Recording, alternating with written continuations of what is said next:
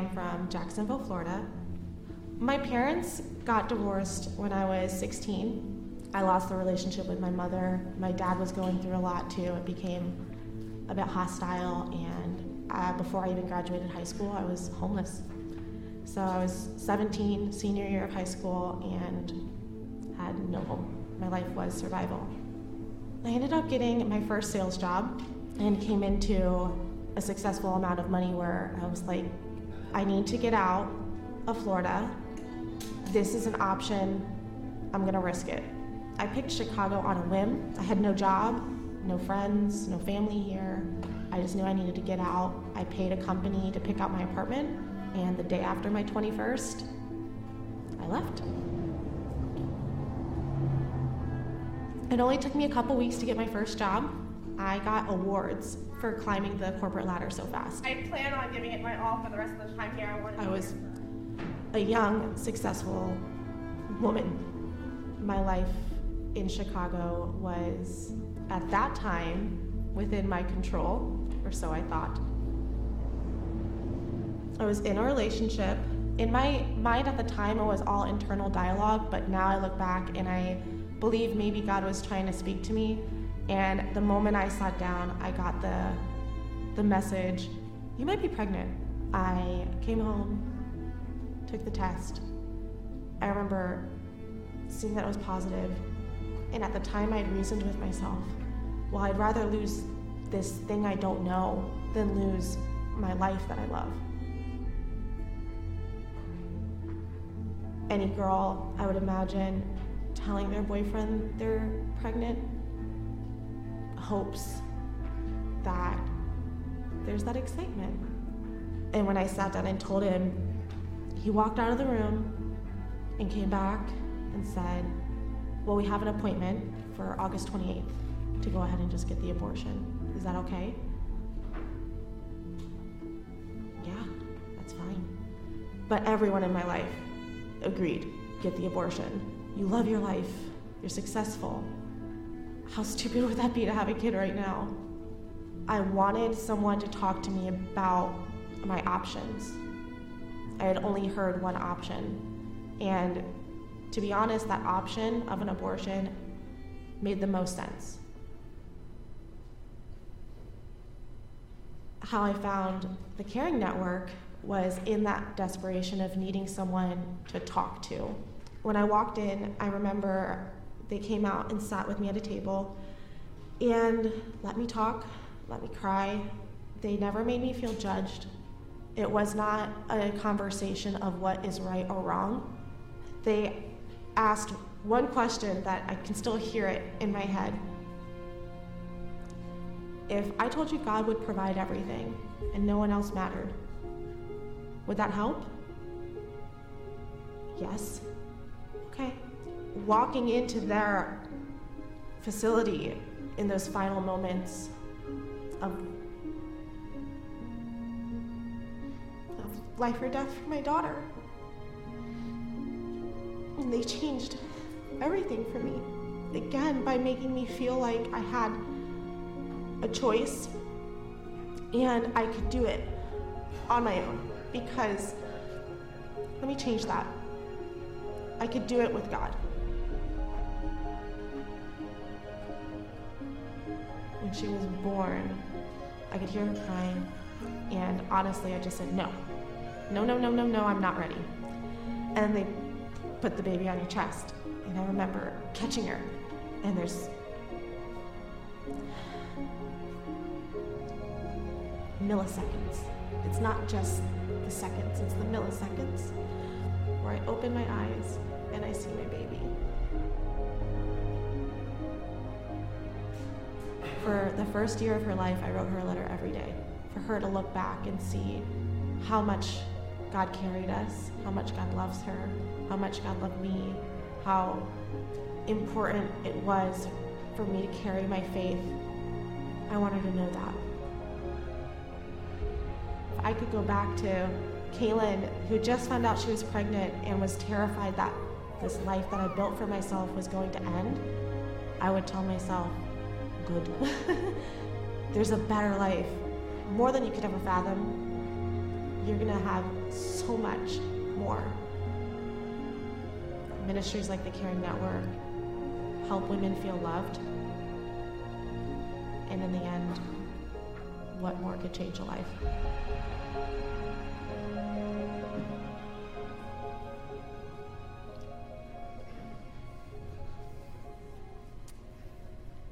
Well, Kaylin and her daughter Haley attend our Kesslinger campus right here at Chapel Street. Jeff and I met them just about less than 2 weeks ago at a showing of our Christ the King musical production. As Kaylin told part of her story to Pastor Jeff, I leaned down and talked to Haley, asked her name. She told me, I said, how old are you? She said, 4. And then the next thing she said to me was, I do ballet. And then she did a little spin for me. But we want to be part of more stories like Kaylin and Haley's story. We really do. We set a goal this year to raise $250,000 to help with the launch of 2 new centers in our region for Caring Network. We are already at somewhere over $220,000 raised, so thank you very much for that. And if and when we exceed our goal, which I believe we will tonight, the rest of that money will stay and serve the world, or will go to Caring Network or ministries like that, just so you know. And in order to give to this, you need to make sure you write on your check, serve the world, because that way it will go to Caring Network, not our general fund. And if you use your phone or app, just go to the Serve the World portion of the giving portion of our website or the app, and you can do it that way. So thanks so much for your generosity. So we'd like to pray here before we continue our service. So will you bow with me? Lord God, we thank you for Kaylin's story, her courage to tell her story. Thank you for Haley's life. And Lord, we want to be a part of more stories like that. We think you've invited us into that process with Caring Network. So thank you for so many who've already been generous toward this ministry, and bless us now with further opportunity to give and express our desire to see you bring about new life and new stories of transformation. We pray these things in Jesus' name. Amen.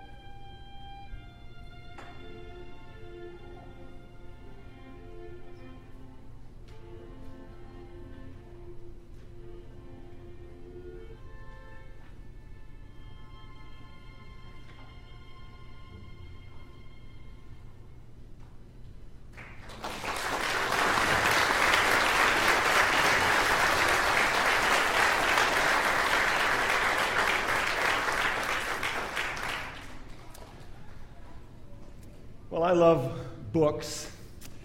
I may not love books as much as Pastor Jeff loves books, but I do love books. And through the years, one of my favorite authors is a man named Frederick Buechner. I have other favorites too, Tim Keller and Paul Tournier and some guy named Lewis. But I discovered Buechner's writings long ago at a time in my life when it just it was just important for me to read someone who could talk about faith and the truths I had long believed in a sort of a fresh way, a deeper way, and Buechner did that. My brother Joe is a pastor in Ohio, as many of you know. He also came to enjoy Buechner's books. So together we began to collect the works of Frederick Buechner, and he's written 40 or so books, theology and sermons and fiction, all sorts of stuff. In particular, we began to collect first edition copies of the books that were our favorites, we thought were his best books. Now, back in those days, there was no internet, there was no eBay, there was no Amazon, so we had to search the old-fashioned way, combing through old, musty bookstores, wherever we could find, looking for sort of lost treasure. And some of these books have been out of print for some time. I found a number of first edition copies. This is a selection of the ones I have. I think I brought 11 tonight, and I have more at home. And it was just fun to do. But there was one book I just couldn't find. It was the one I wanted the most. It was sort of a beautiful coffee table, big sort of book called The Faces of Jesus. And it was a book of artwork collected through the centuries and from all over the world that told the story of Jesus. And Buechner wrote in his inimitable style, a poetic style, he wrote the story that connected all these pieces of art. Just a beautiful book, and I really wanted to find it, but I couldn't find it. And I looked all over the place, maybe a dozen old bookstores over a couple of years, couldn't find it. And then the worst thing happened. My brother found a copy. In an old bookstore, I think in Cleveland at the time. And I was happy for him, he's my brother, he was looking for the book, I was happy for him, but I was also envious and a little upset because I was the one who got him into reading Frederick Buechner in the first place. But I had to keep on looking to find my own copy. A couple more years go by, lots more searching, no luck. For all I knew, my brother had found the last existing copy of this book on the face of the planet, a book I wanted so badly. And then a Christmas came, and we exchanged Christmas gifts the way we often do, and my brother gave me a copy of The Faces of Jesus. I was astonished. I couldn't believe it. How in the world did he find another copy of this book? I couldn't even find one copy. And then I realized he didn't find another copy. He gave me his copy, his only copy. And I still have it on my shelf today. I remembered that story when I was thinking about the hymn that we are going to look at tonight. Throughout the Advent season, we've been looking at the great Christmas hymns or carols, and tonight we're going to look at O Holy Night, that you heard played so beautifully moments ago. O Holy Night was written, as some of you may know, by a French poet. It was set to music by a Jewish composer and sung for the first time at a Christmas Eve midnight mass in 1847.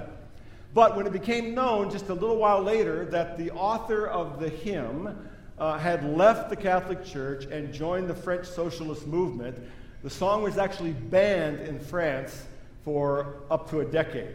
But people kept singing it because they loved the song, they loved the music, and eventually it made its way to America, was translated into English and published in 1857 by a man named John Sullivan Dwight. And you know the hymn, and let me read the words to you one more time.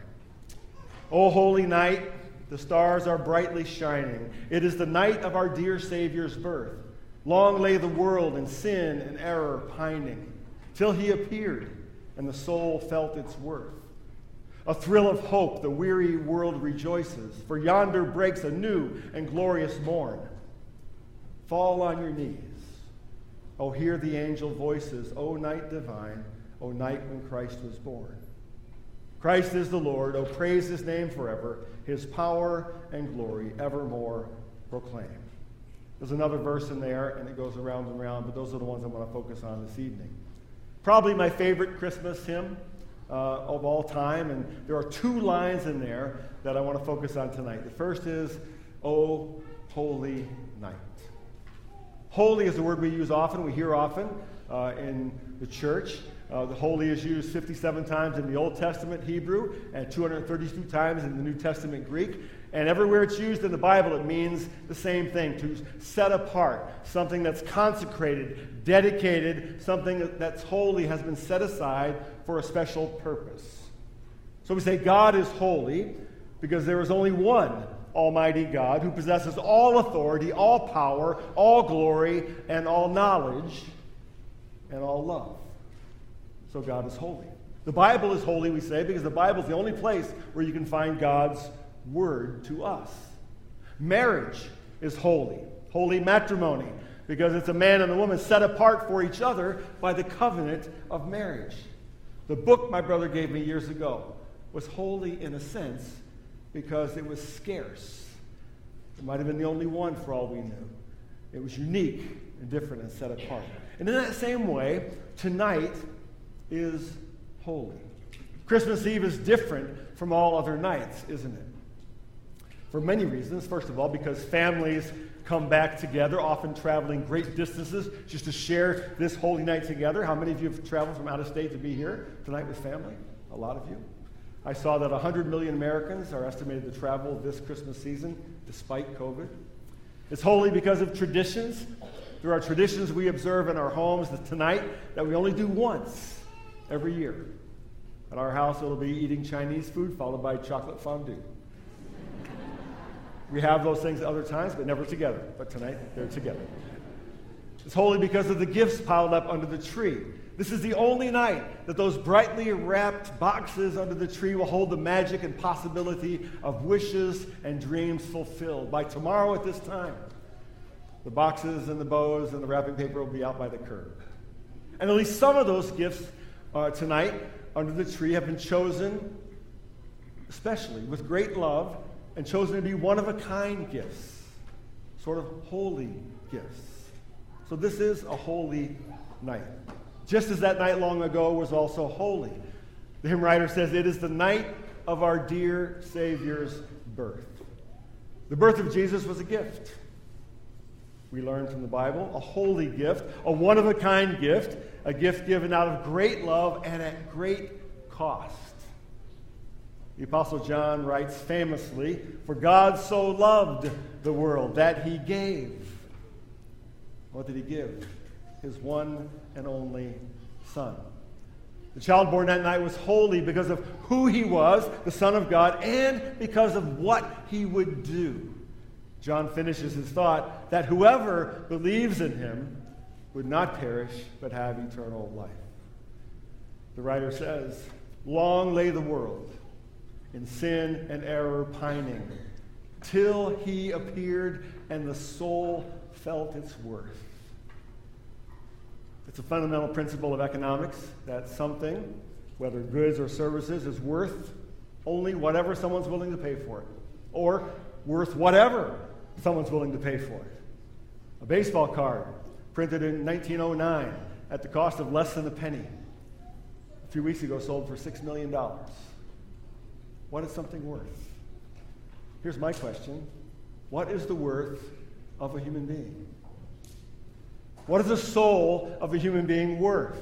We live in a world where whole groups of people have been routinely and callously disregarded and discounted, treated as if they're worth nothing, which, by the way, is one of the reasons we've chosen Caring Network this year for our ministry partner.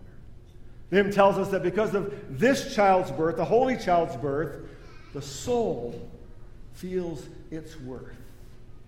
I wonder this evening if you've ever had a time in your life, or maybe now, when you've doubted your worth. Maybe your life hasn't gone as you once dreamed it would go. Maybe you've experienced failure or pain, discouragement. Maybe you feel insignificant or invisible in the world. Maybe you've experienced a crushing loss, and you wonder, do I even matter to God himself? Does he pay attention? Listen to 1 Peter. It was not with perishable things, such as silver or gold, that you were redeemed, but with the precious blood of Christ, a lamb without blemish or defect. That's what God was willing to pay for you, for your soul. Paul says it this way in 1 Corinthians, you were bought at a price. You see, your worth, my worth, is not determined by how talented you are, by how smart you are, or by how successful you are, or by how pretty or handsome our culture tells you you are. No. Your worth is not determined by the color of your skin or the number of zeros in your bank account or how many likes you have on social media. No. Your worth is determined by the price someone was willing to pay for you, for your soul. And that price was paid in the blood of the child in the manger. John Piper, a pastor, writes rather bluntly, the incarnation is the preparation of nerve endings for the nails that would be hammered into his hands and feet. The incarnation is the preparation of a brow for thorns to press through. So the birth of the Holy Child on this holy night tells you what you're worth. Therefore, the hymn writer says, a thrill of hope the weary world rejoices, for yonder breaks a new and glorious morn. The author writes of a weary world in 1847. The world Jesus was born into was also weary. Weary of Roman occupation, weary of taxes, weary of religious persecution, weary of waiting for the promise of a Messiah to come. And here we are in 2021, almost 2022 now, with an affluence and a technology that people living in 1847 couldn't begin to imagine. And yet the world is still weary, is it not? Weary of a pandemic that seems like it will never end. Weary of politics. Weary of relentless bad news. Weary. The Apostle Paul in the book of Romans says, we know that the whole creation has been groaning as in the pains of childbirth right up to the present time. But he says, because this child, Christ, has come into the world, the creation itself will be liberated from its bondage to decay and brought into the freedom and glory of the children of God. The thrill of hope, for yonder breaks a new and glorious morn. The night is holy. This night is holy because on this night a holy child was born, and on this night all of human history split in two, and all creation rejoices with the thrill of hope. Oh, holy night. The second phrase I want to mention is fall on your knees. The verse goes, fall on your knees, O hear the angel voices, O night divine, O night when Christ was born. What does it mean to fall on our knees? Matthew tells us the story of the Magi. When they saw the star, they rejoiced exceedingly with great joy. After going into the house, they saw the child with Mary his mother, and they fell down and worshipped him. They fell down and worshipped him. Because that's what you do when you're in the presence of a king. And they believe the child was born to be king. To fall on our knees is to worship, is to honor, is to acknowledge that we are in the presence of infinite beauty, infinite power, and infinite love. We fall on our knees before that which is holy, and only before that which is holy. But what is it about this child, this king, that brings us to our knees? Frederick Buechner writes, the Word become flesh. Ultimate mystery, born with a skull you could crush one-handed. Incarnation. It is not tame, it is not touching, it is not beautiful, it is uninhabitable terror. It is unthinkable darkness riven with unbearable light.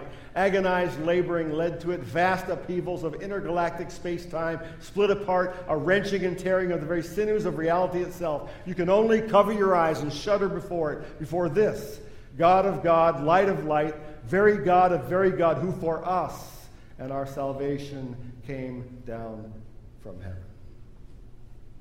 Fall on your knees. Oh, hear the angel voices. So here we are, Christmas Eve again. The tree, the gifts, the traditions are all in place, and it's so good. All of that's good. Can't wait to be home with family tonight. But this is the call of the hymn. Fall on your knees before the one who gives your soul infinite worth. Fall on your knees before the one who offers the thrill of hope to an empty and weary world. Fall on your knees, overwhelmed with awe and wonder at the Word become flesh. Fall on your knees and surrender to your King. And so, may we fall on our knees and proclaim the final verse of that great hymn. Christ is the Lord.